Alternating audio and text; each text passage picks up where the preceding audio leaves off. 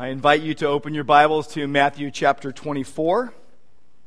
Our stance at Grace Orange is that we trust the Holy Spirit to use the Word of God in our lives to transform us, no matter what is going on. Today is part 3 of our series within a series entitled Living in the Last Days. It's Matthew chapter 24 and 25. What we're looking at is Jesus' words to his disciples concerning the end times, concerning the events associated with his return. And what we've seen so far is that Jesus predicts the fall of Jerusalem, and he warns his disciples about disruptive world events and hardships and tribulation that they would encounter. But today what we're going to see is Jesus talking about his actual return. So take your Bibles, turn to Matthew 24, and please stand with me. We'll read verses 29 through 35. Today we're going to catch a glimpse, really. We get to catch a glimpse of what the future holds, how that ought to affect our daily lives. Matthew 24, beginning at verse 29. Immediately after the tribulation of those days, the sun will be darkened, and the moon will not give its light, and the stars will fall from heaven, and the powers of the heavens will be shaken. Then will appear in heaven the sign of the Son of Man, and then all the tribes of the earth will mourn, and they will see the Son of Man coming on the clouds of heaven with power and great glory.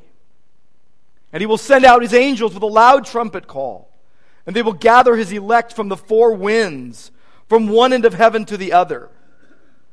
From the fig tree, learn its lesson. As soon as its branch becomes tender, you know that summer is near. So also, when you see all these things, you know that he is near, at the very gates. Truly, I say to you, this generation will not pass away until all these things take place. Heaven and earth will pass away, but my words will not pass away. Let's pray. Lord God, we thank you for your presence, and we thank you, Lord, that your word does not pass away, that your word is settled and fixed forever in heaven.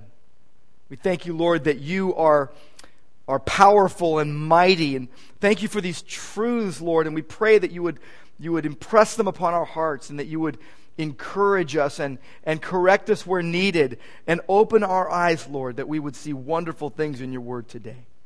We pray in Jesus' name. Amen.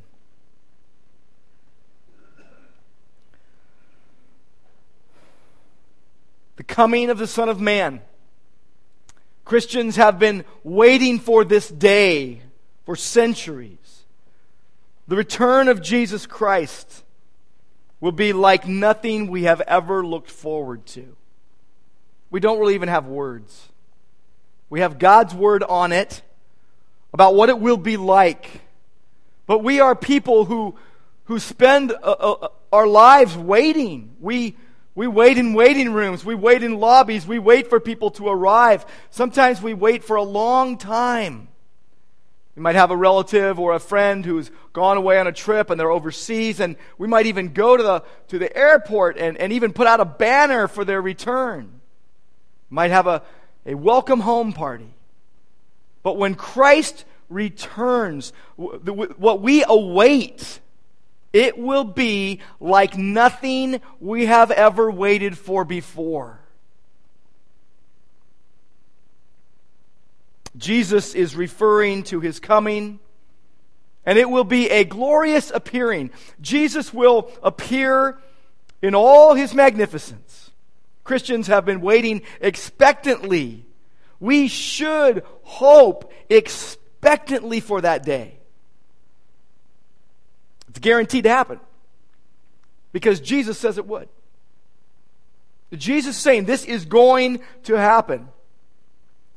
But only a fool would think that navigating the details is easy. Navigating the details, especially of this passage of Scripture, is almost like a labyrinth. It's like a maze, a tricky maze, almost like one of those old Rubik's Cubes, where it's hard puzzle to figure out. As some people say, it is somewhat challenging. I'm not saying, by the way, that it's the biblical equivalent of the ISIS adventure or the hardest logic puzzle ever. What I am saying is that there is little agreement about these verses amongst people who usually agree. You could get a whole room full of people who agree on the basics of the faith, and they will not agree on this passage. There are several things I have been mentioning the last few weeks about which all Christians ought to agree when it comes to the end times. Number one, the fact that Jesus will return. Every Christian needs to believe that. And number two, the abomination of desolation and the tribulation will happen. And number three, unbelievers will be judged and believers will be blessed. Number four, Satan will be judged. And number five, we will dwell on a new heaven and new earth. These are the things that Christians ought to agree on. And with those things, we are in full agreement, but there is very little agreement on the passage I'm preaching today as it pertains to views and details and timing and order of events. It is safe to say that this passage is amongst the most heavily debated verses in all the Bible. Every phrase has multiple views, except for the simple, glorious truth that Jesus Christ will return. Every other bit of this passage is debated. So, the things that this passage speaks about are solidly in the territory of things only God knows. Now, this is not reason to run from this passage. This is not reason to ignore what God's Word is saying here. This is all the more reason to embrace the challenge and really try to figure out the realities that this passage is pointing to. That's not hard to do. But timing, it is said, is everything. And Jesus is dealing with timing here. His disciples come to him with the question, when? When will these things happen? And then they say, what? They want details. They want details too. What will be the sign of your coming? What will be the sign of the end of the age? And it has led to different views about the timing and details about these things. In fact, let me share with you two primary views. The first is what is called the preterist view. It's from the Latin word praeter, which means past or beyond. The idea here is that those who hold to a preterist view believe that all these prophecies were fulfilled by AD 70.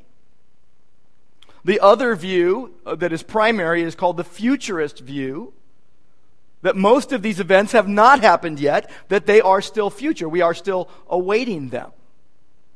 Now, most people I run into are what I would call tweeners between these two views.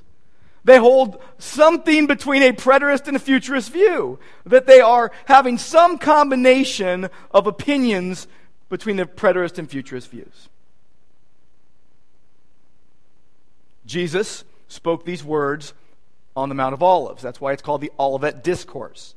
He is responding to his disciples' three-part question: when will these things be? What will be the sign of your coming? What will be the sign of the end of the age? And he answers by speaking of times and signs and details. And he speaks authoritatively about these things. But the conclusion we can come to is that we don't understand it all. One of the things that kept running through my mind this week as I was preparing and praying through this message is aim small, miss small. Because there's a lot you can miss on in this one. Jesus is speaking prophetically, which means that we need to have absolute allegiance and acceptance of his word, even when we do not understand every bit of it. Now, where have we been so far in this passage? We have looked at the first 14 verses and the signs, the first week, the signs of his coming that really, if you think about it, aren't signs at all. They're just the beginning of birth pains. The beginning of birth pains isn't the actual birth, it's just leading up to the birth. So Jesus gave the signs of the times, before his coming, that would be like birth pains. Again, not the event, but the precursors to the event. Next, we look at verses 15 through 28. And we saw the abomination of desolation, the event that would trigger those birth pains, when the Antichrist himself sets himself up as God in the temple. And that would lead to great tribulation. But now, in verses 29 through 35, Jesus actually talks about his very return. That's what we're looking at today. Now, there's a phrase in this passage that we see twice, a title for Jesus that we need to focus on. And it is this: the Son of Man. The Son of Man is a title, a descriptive title that Jesus alone uses for himself. In the Gospels, it's found some 78 times, Jesus referring to himself as the Son of Man. You know, people maybe make up all sorts of silly nicknames for themselves at times. I remember Shaq called himself the Big Diesel and Superman and other things. This is not a silly nickname for Jesus. This is not an arbitrary name that he came up with. This is full of meaning. There is a reason why we need to understand what does it mean for him to be called the Son of Man. A lot of Christians misunderstand it. A lot of Christians maybe see only one aspect of it. So I want to highlight this term before we get into verse 29. I want to highlight it because Jesus highlights it. Jesus as the Son of Man, what is it about? What does it mean? Well, it's a reference to both his humanity and his messiahship. He is using this to highlight his humanity as God incarnate, and it's a messianic title that he's applying to himself, which we find in Daniel chapter 7. If you want to go there, it's Daniel chapter 7, verses 13 and 14. Here's what it says. I saw in the night visions, and behold, with the clouds of heaven there came one like a son of man, and he came to the Ancient of Days and was presented before him. And to him was given dominion and glory and a kingdom, that all peoples, nations, and languages should serve him. His dominion is an everlasting dominion, which shall not pass away, and his kingdom one that shall not be destroyed.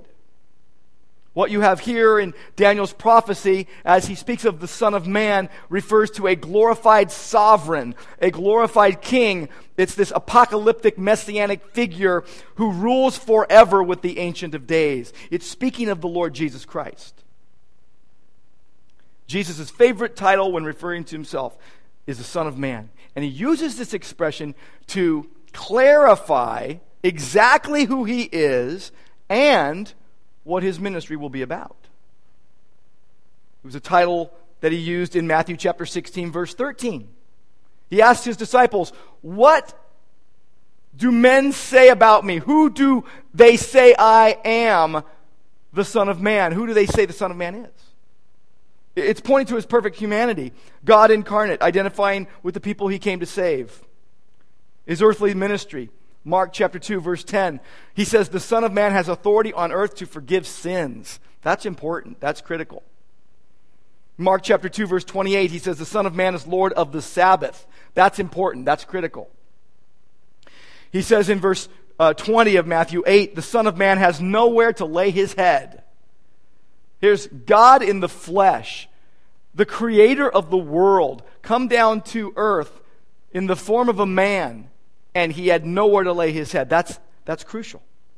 Luke chapter 19, verse 10, he says this, and probably most crucial, the Son of Man came to seek and to save those who were lost. That's a very, very significant idea. And it's the Son of Man doing it. He speaks of his sufferings on behalf of humanity. Mark chapter 8, verse 31, he spells out very clearly that the Son of Man is going to suffer and be killed and rise on the third day. He speaks of his exaltation and his rule. Look at Matthew chapter 25, verse 31. Jesus says, when the Son of Man comes in his glory and all the angels with him, then he will sit on his glorious throne. Before him will be gathered all the nations. And then you look at chapter 26 and verse 24.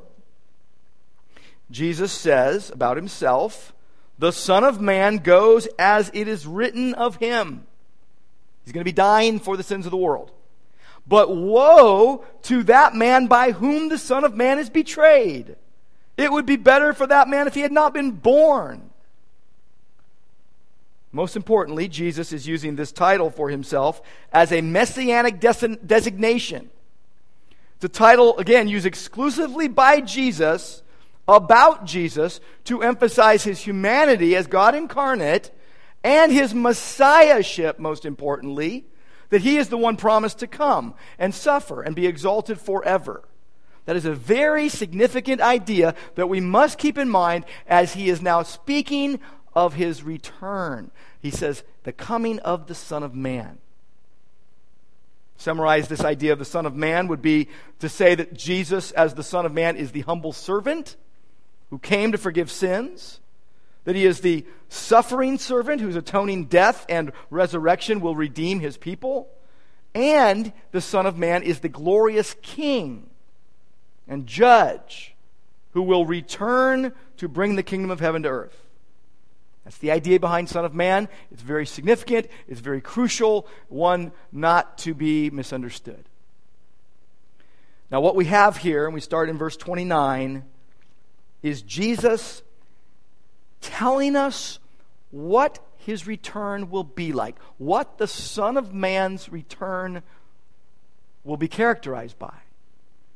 I see in this passage 6 characteristics of Christ's return. The first we see in verse 29. Verse 29 says, Jesus says, immediately after the tribulation of those days. Now, this is the first thing that has issues. Immediately after what tribulation and what days? I think it's most plausible to say that it's the tribulation that he is explaining all the way from verse 4 through verse 28. Everything he says is that is going to happen. And what he says is after that, basically, the lights are going to go out unmistakably. This will be a very unsettling thing. The first characteristic is that it will be frightening. It will be unsettling. It will be cataclysmic. It will be terrifying. Jesus says the sun will be darkened. We think of the sun as being light. The moon will not give its light. It won't shine anymore. And the stars, probably most scary, will fall from the sky. Now, a lot of people say, well, these are figurative things that are just being described. Others say, well, it's a combination of literal and figurative. I happen to believe these are going to be literal things that actually happen. That the sun will be darkened, the moon will not give its light, and the stars will fall from heaven because we have God's word on it elsewhere. Isaiah chapter 13, verse 9 and 10. Behold, the day of the Lord is coming, cruel, with fury and burning anger, to make the land a desolation, and he will exterminate its sinners from it, for the stars of heaven and their constellations will not flash forth their light. The sun will be dark when it rises, and the moon will not shed its light. We have Isaiah 34:4 on it. All the host of heaven shall rot away, and the skies roll up like a scroll. All their hosts shall fall as leaves fall from the vine, and make the stars and like leaves falling from the fig tree. In Ezekiel chapter 32, verse 7, he says, when I blot you out, I will cover the heavens and make their stars dark. I will cover the sun with a cloud, and the moon will not give its light. These are things that are going to happen when Jesus returns. Joel chapter 2, verse 31 says, the sun will be turned to darkness, the moon to blood, before the great and awesome day of the Lord comes. See, basically, there will be unsettling, cataclysmic world events with things that don't usually move, like that, and it will put everyone on red alert. Something is going on. It will be terrifying, and they will be asking what's happening. Joel chapter 3, verse 15 says, the sun and the moon are darkened, and the stars withdraw their shining. Amos 8:9 says, on that day, declares the Lord, I will make the sun go down at noon and darken the earth in broad daylight. I didn't hear these passages preached when I was an unbeliever. But if I had, I would have been running down the aisle, motivated by the fear of judgment from Almighty God. Go all the way to Revelation chapter 6, verse 12, and it says that he opened the sixth seal. And I looked, and behold, there was a great earthquake, and the sun became black as sackcloth. And the full moon became like blood. Reminds me kind of in some way of hearing of the old air raid warnings where you'd have to like duck and cover because maybe there were incoming planes. Or like a burglar alarm where, hey, there's someone in the house or someone in the office. Here, things will happen that have never happened before, and everyone will be wondering what is happening. It will be unsettling. There's really no way else to put it. Let me go to verse 30. It tells us that then will appear in heaven. Then, when those things are happening, then will appear in heaven the sign of the Son of Man. So, the sun will be darkened, the moon won't give its light, the stars will fall from the sky, and then in heaven, the coming of the Son of Man will be, secondly, unmistakable. Unmistakable. Then will appear in heaven the sign of the Son of Man. It will be seen, it will be conspicuous, people will know that it is Jesus. Before this time, there will be false Christs and false prophets who will claim to be him, but won't be him, and they will deceive people. But here, it will unmistakably be Jesus. He will appear in all his magnificence. What is the sign? There's one that has puzzled many. In the first century, the predominant idea was that there would be a huge figurative sword cutting through the clouds, parting the clouds. Kind of a fanciful view. A lot of commentators believe that Jesus himself is the sign. So you would read it like, the sign that is the Son of Man. Another view that has some traction is that it's the trumpet in this passage. It's the trumpet and the parting of the clouds, this grand entrance that's announced by these things. But here's what I can tell you with assurance. All of these ideas are guesses. That's all they are, guesses. We do not know. And I think it's pretty freeing to be able to say we don't know. We always want to know. We always want to have assurance. We always want to be right. Well, on this one, we won't be until it happens. Here's what I know. It will be something that only those who actually see it with their own eyes will know. And they will know that it's Jesus. That's the most important part. That it will unmistakably be Jesus. And here's what we know for sure. After everything that verse 29 says will happen happens, Jesus will appear. That's what we know. It will be at the end of human history, and it will happen, and God will then gather his elect. Mark chapter 14, verse 62, Jesus says, I am, and you will see the Son of Man seated at the right hand of power and coming with the clouds of heaven. Acts chapter 1, verse 11, when Jesus ascended to the Father, the angel says, Men of Galilee, why are you staring up into the sky, basically? This Jesus, who was taken up from you into heaven, will come in the same way you saw him go into heaven. And then Revelation 1:7, the first part of that verse, Behold, he is coming with the clouds, and every eye will see him. Even those who pierced him will see him. At the end, it will be perfectly clear that he is the divine Messiah and that he has shown up on the scene. That's what we know. So it will be unsettling, it will be unmistakable, and third, it will be understood. People will understand what is going on. Verse 30, all the tribes of the earth will mourn. All the tribes of the earth will mourn. Some think this means that they will mourn unto repentance, that they will feel sorry for their sins and turn to the Lord and be saved. The only problem with that view is it'll be too late for them at that point. I believe this is a mourning over their sinful rejection of him. Matthew 16:27 says, for the Son of Man, Jesus says, for the Son of Man is going to come with his angels in the glory of his Father, and then he will repay each person according to what he has done. Revelation 1:7, the last part of that verse says, and all the tribes of the earth will wail on account of him. I think at that point people will finally get it. Just like in the days of Noah when the flood waters came upon the earth. Think about before that time. God had told Noah, build this big boat. And after you build it, put all the animals in it, and then put some people in it, and then I'm going to bring a flood upon the earth, and I'm going to destroy everything that's not in that boat. People didn't believe it. People thought he was crazy. They ridiculed him day after day. Until the day when all the animals got into the boat, and a small group of people got in, and God shut the door. And then, as the song goes, the rains came down and the floods came up. Right, kids?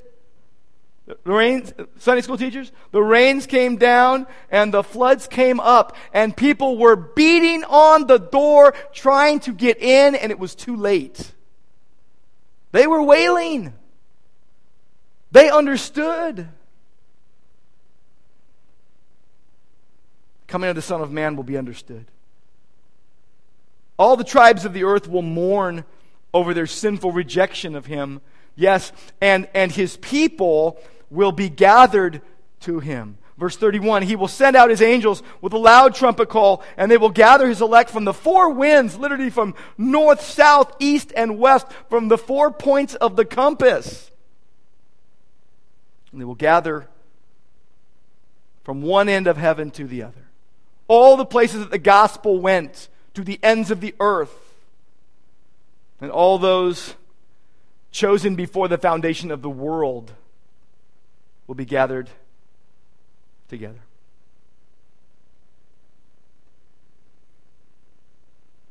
Coming of the Son of Man will be unsettling. People will wonder what is happening. It'll be cataclysmic. And it's going to be unmistakable. They will know it's Jesus. And it's going to be understood. They're going to know what they should have done. But then in verse 30, it also says that they will see the Son of Man coming on the clouds of heaven with power and great glory. So the coming of the Son of Man will also be unquestioned. There will be no debate on that day.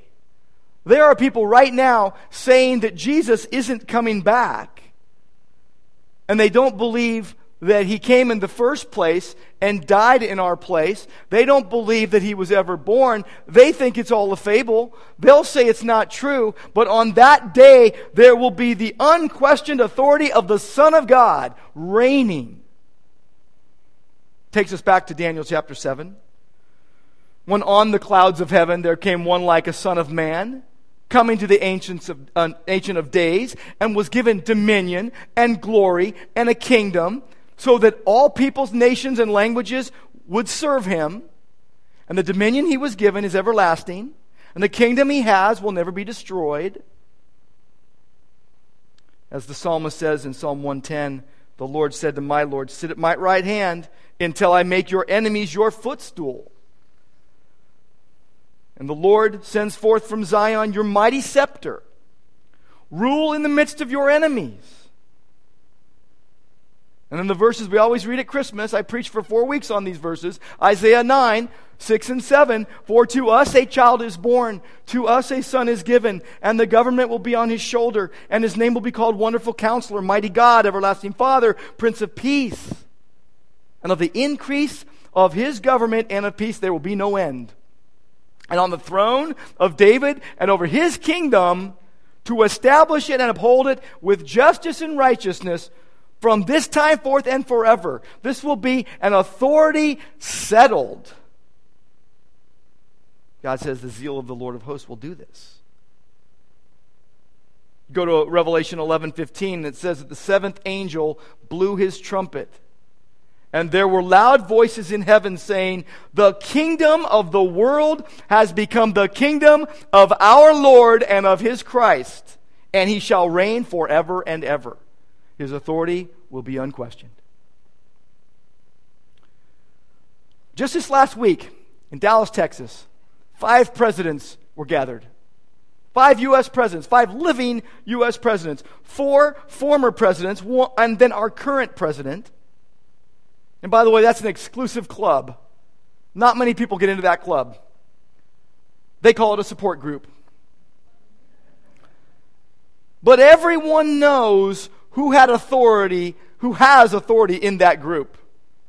The 4 former presidents, you can call them President George W. Bush. By the way, they were there to celebrate the dedication of the George W. Bush Presidential Library. Every president there knew who really has authority to make decisions for our country. That day, though, when Jesus appears, the coming of the Son of Man, it will be obvious who is in charge. There will be no questions. There will be no debates. His authority will be unquestioned.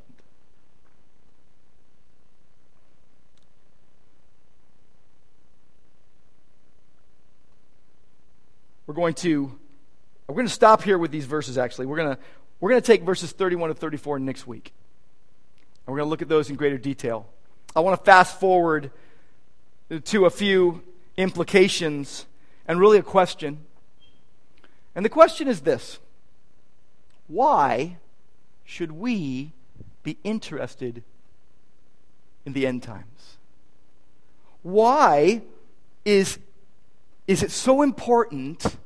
Is it so crucial for us to understand these things and live in light of them? A lot of people would say, I'm just really not that interested. I would submit to you that if you're a Christian and you say you're not interested in the end times, your growth as a Christian is being stunted. That you are not growing as God intends His people to grow. And if you want proof, just do a study on all the mentions in the New Testament of the second coming of Christ and what it says about how we should live in light of it. You'll be blown away by how practically interwoven in daily life comments of the second coming are. Why should we be so interested in this? Why should you really why am I so excited about this? Why should you be excited about it? You could ask the selfish question: what's in it for me? What's in it for me? I'm living with the pain and misery of sin's effects. Or aren't we all? Every one of us. Some of us, life is good right now. Some of us, life's not so great right now. But every one of us is living with the pain and the misery of sin's effects. Are we not? That's our reality. And we have these truths about Christ's return that are so important to our life right now. They're very important to living today. Let me give you a few reasons why. Number one, it's for the sake of unity in Christ's church. That's one of the reasons why you should be so interested in this. This is for the sake of unity in Christ's church. Don't cause divisions amongst believers about anything. Don't gossip about other believers. Don't slander other believers. Don't hate your brother or sister in Christ. And surely don't cause divisions in the body of Christ amongst believers about the end times. Don't break fellowship with born-again believers who hold a different view than you. Foster unity instead. Paul, when talking about the coming day of the Lord, coming return of Christ, he says, comfort one another with these words. We should be encouraging one another with the fact that Christ is coming back. Now, our church here at Grace Orange, we have an official teaching position when it comes to the end times. You can look it up on the website. There's not a lot of detail, but the idea is our official teaching position as a Grace Brethren church is the futurist position. It's the dispensational view. It includes a premillennial, pre-tribulational rapture of the church. And by the way, we're going to outline that view and other plausible views in greater detail on May 19th. We're going to have a special Grace Bible Institute session for all ages. But I will tell you this. This is not the view to break fellowship over. There are people in the same leadership team, the same local church who hold different views. When I look at the preterist view and I look at the Reformed and amillennial views, there is a lot about those views that are very plausible. Every view has its strengths and weaknesses. There is no view that is 100% certain because Jesus didn't outline the view as clearly as maybe some of us can. There are some great explanations out there, and there are some great answers for those explanations. And it is all right for us to say, we don't know for sure. We don't know. But God does. I don't want you to be overwhelmed by prophecy. I don't want you to be overwhelmed by different views that people hold and be all afraid and worried that you might not have the right view. For the sake of unity in the body of Christ, don't cause divisions amongst believers for any reason, and especially for end times reasons. Foster unity. The second thing I'll say about why you should be so excited about this and so interested in this is for the sake of fruitful ministry. For the sake of doing and keeping on doing what God has called you to do in every place He's called you to. To engage in evangelism, sharing your faith in Christ, sharing the gospel of the grace of God in Christ, and discipleship, helping Christians grow in Christ wherever you are. Like a perennial flower that just comes up in your yard every year and it blooms this time of year and you're like, wow, I forgot it was there. But God wants us to be blooming in season and out of season. Bloom where you're planted. I love what Paul says in 1 Corinthians 1:7. You do not lack any spiritual gift as you eagerly wait for our Lord Jesus Christ to be revealed. Goes right along with my idea, my premise, that this church and every church that preaches the gospel and loves Jesus and sticks to the Word of God has everything God wants it to have to do everything He's called them to do today. What we need for tomorrow, He will provide that as well. You do not lack any spiritual gift as you wait eagerly for our Lord Jesus Christ to be revealed. Do you notice that there's the spiritual gift that should be exercised to build up the body, and you're waiting for Jesus to be revealed? You're not waiting twiddling your thumbs. You're waiting while serving the Lord Jesus Christ. That should generate excitement. Lastly, and I think maybe most of all because of hope. Because of unity, because of ministry, but also because of hope. See, we live in light of future events every single day. Every one of us is living in light of the future event called lunch right now. And after that, probably dinner. And we make plans and we create menus and we spend time and money and we dream about what it's going to be like. We live in light of future reality. Some of you are expecting babies. Some of you are expecting retirement or a vacation trip that you've planned for a long time. Some of you have a test tomorrow morning. A future reality that you need to prepare for. A multitude of important and also somewhat mundane things are what we live in light of in terms of future realities every day of our life. And we look forward, we anticipate, we dream, we wonder, we plan, we prepare. And God wants us to have our hope in Jesus Christ as an anchor for our souls, living in light of eternal realities, future realities. I like what 1 John 3 says, 1 John 3, 1 through 3. See what kind of love the Father has given to us, that we should be called children of God, and so we are. The reason why the world does not know us is that it did not know Him.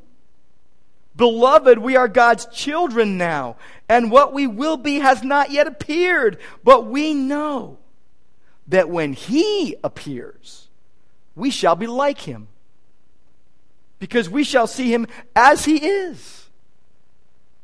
And everyone who thus hopes in Him purifies himself as He is pure. Our hope in Christ is what purifies us.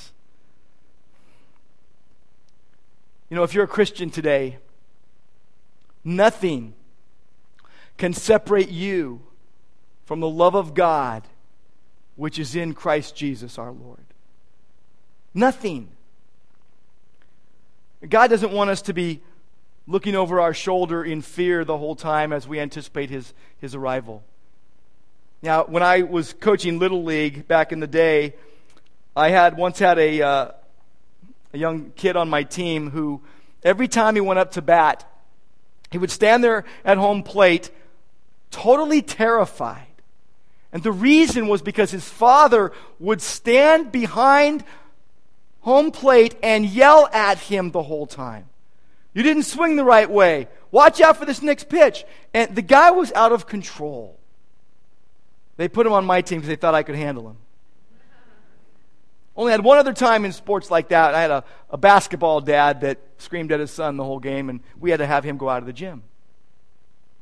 But God doesn't want us looking over our shoulder in fear, thinking, oh, maybe I'm going to get God mad at me if I say the wrong thing or do the wrong thing. That's a misunderstanding of grace and justice. See, God wants us to be more like Sam in The Lord of the Rings, Return of the King, Tolkien's last book. The heroes arrive at the toughest part of the journey. They've come to this far away evil land, and everything seems bleak. They just want to give up. And Sam looks into the dark sky. And Tolkien writes, far above the mountains in the west, the night sky was still dim and pale. There, peeping among the cloud rack above a dark tor high up in the mountains, Sam saw a white star twinkle for a while. The beauty of it smote his heart as he looked up out of the forsaken land, and hope returned to him. For like a shaft clear and cold, the thought pierced him that in the end, the shadow was a small and passing thing. There was light and high beauty forever beyond its reach. Tolkien also wrote, often hope is born when all is forlorn. We are now 3 weeks into a series on the last days. My hope, my prayer, is that we as a church are growing more intent on loving Jesus and longing for His return as we live this life.